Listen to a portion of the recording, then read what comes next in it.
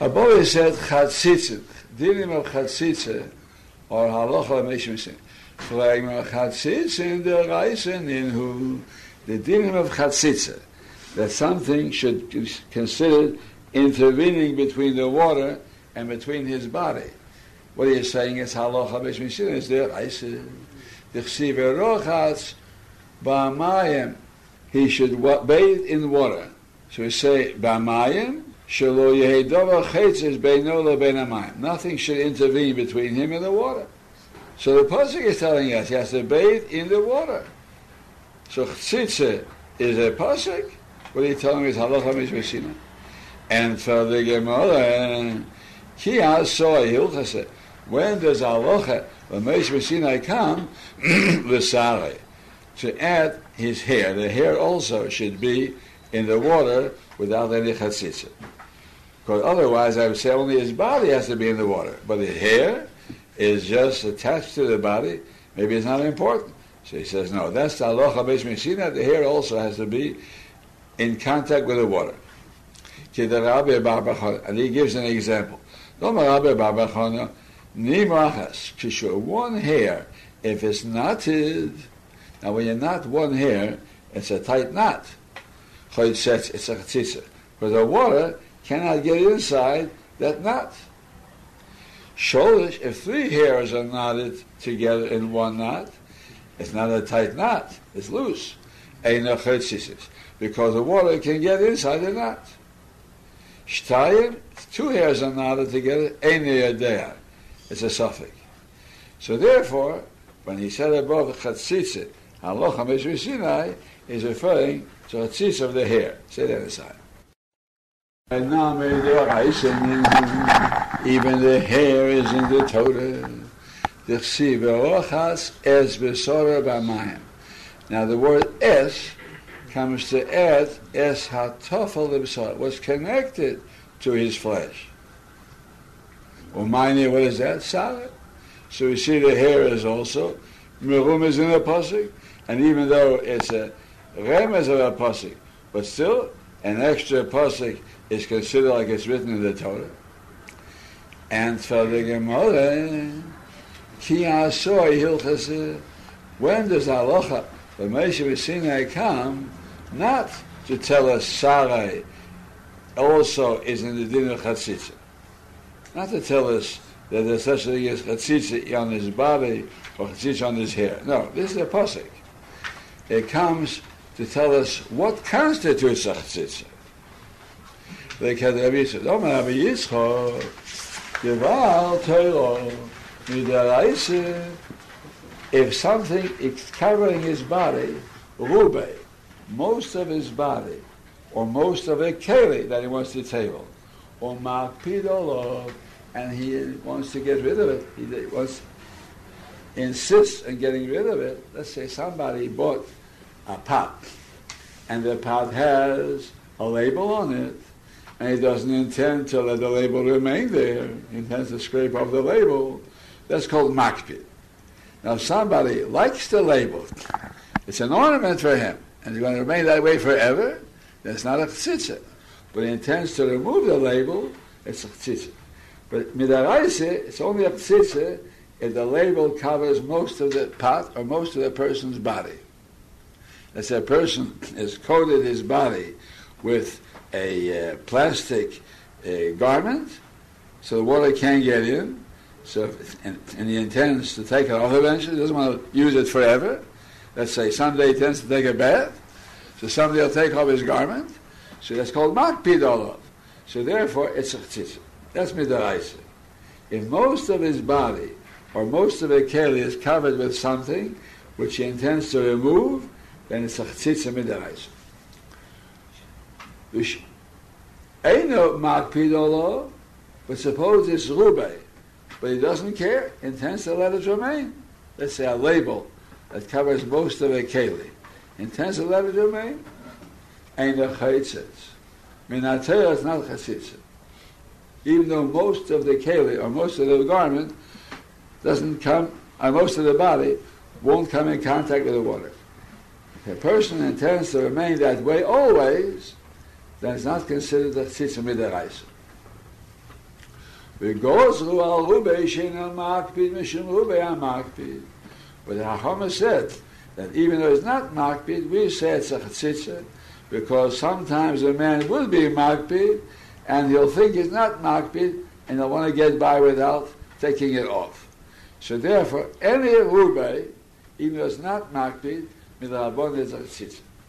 And also, al me'utei ha-makpid, a label is on a keli, and even though it's only a small part of the keli, but since he intends to remove the label, it's called makpid, it's chatzitza midrabanan. Mishum rubei makpid, because he might come to permit also a label that's on most of it, and it's makpid. And that would be a chatzitza deraisa. Frag de Gemara, v'ligza nami al miyut she'eino makpid mishum miyut ha-makpid. Why aren't we gezer even on a little part of the keli that's covered by a label, let's say, or a little part of the body that's covered by something, and even though he doesn't intend to remove it? So therefore, it would be two considerations for toiva. First, it's a miyut, and secondly, it's not makpid.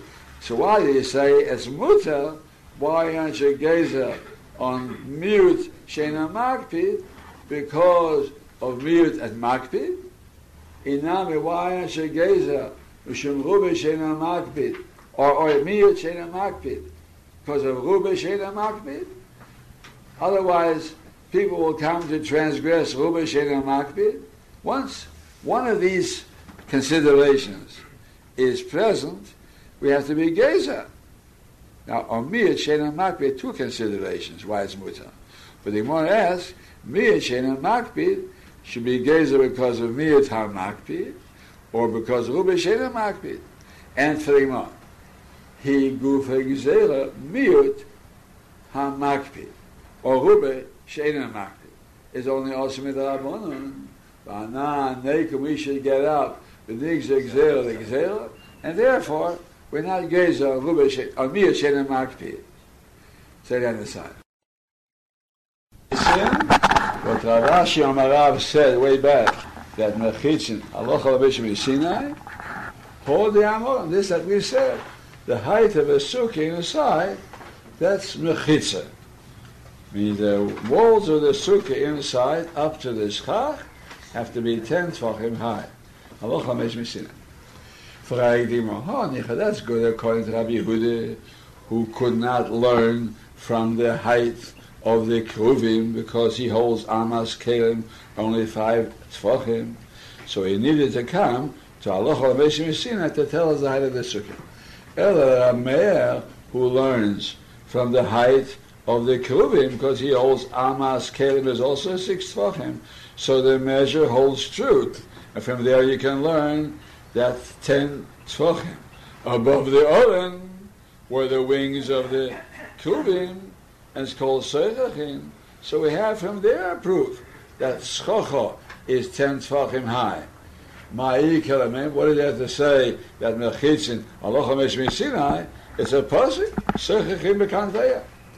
And for the More, even according to Rameir, Ki Asoi Hilchas, when did Alocha come of Mechitzin, Alocha Mishmi Sinai, for good and lovud and Doifen Akuma.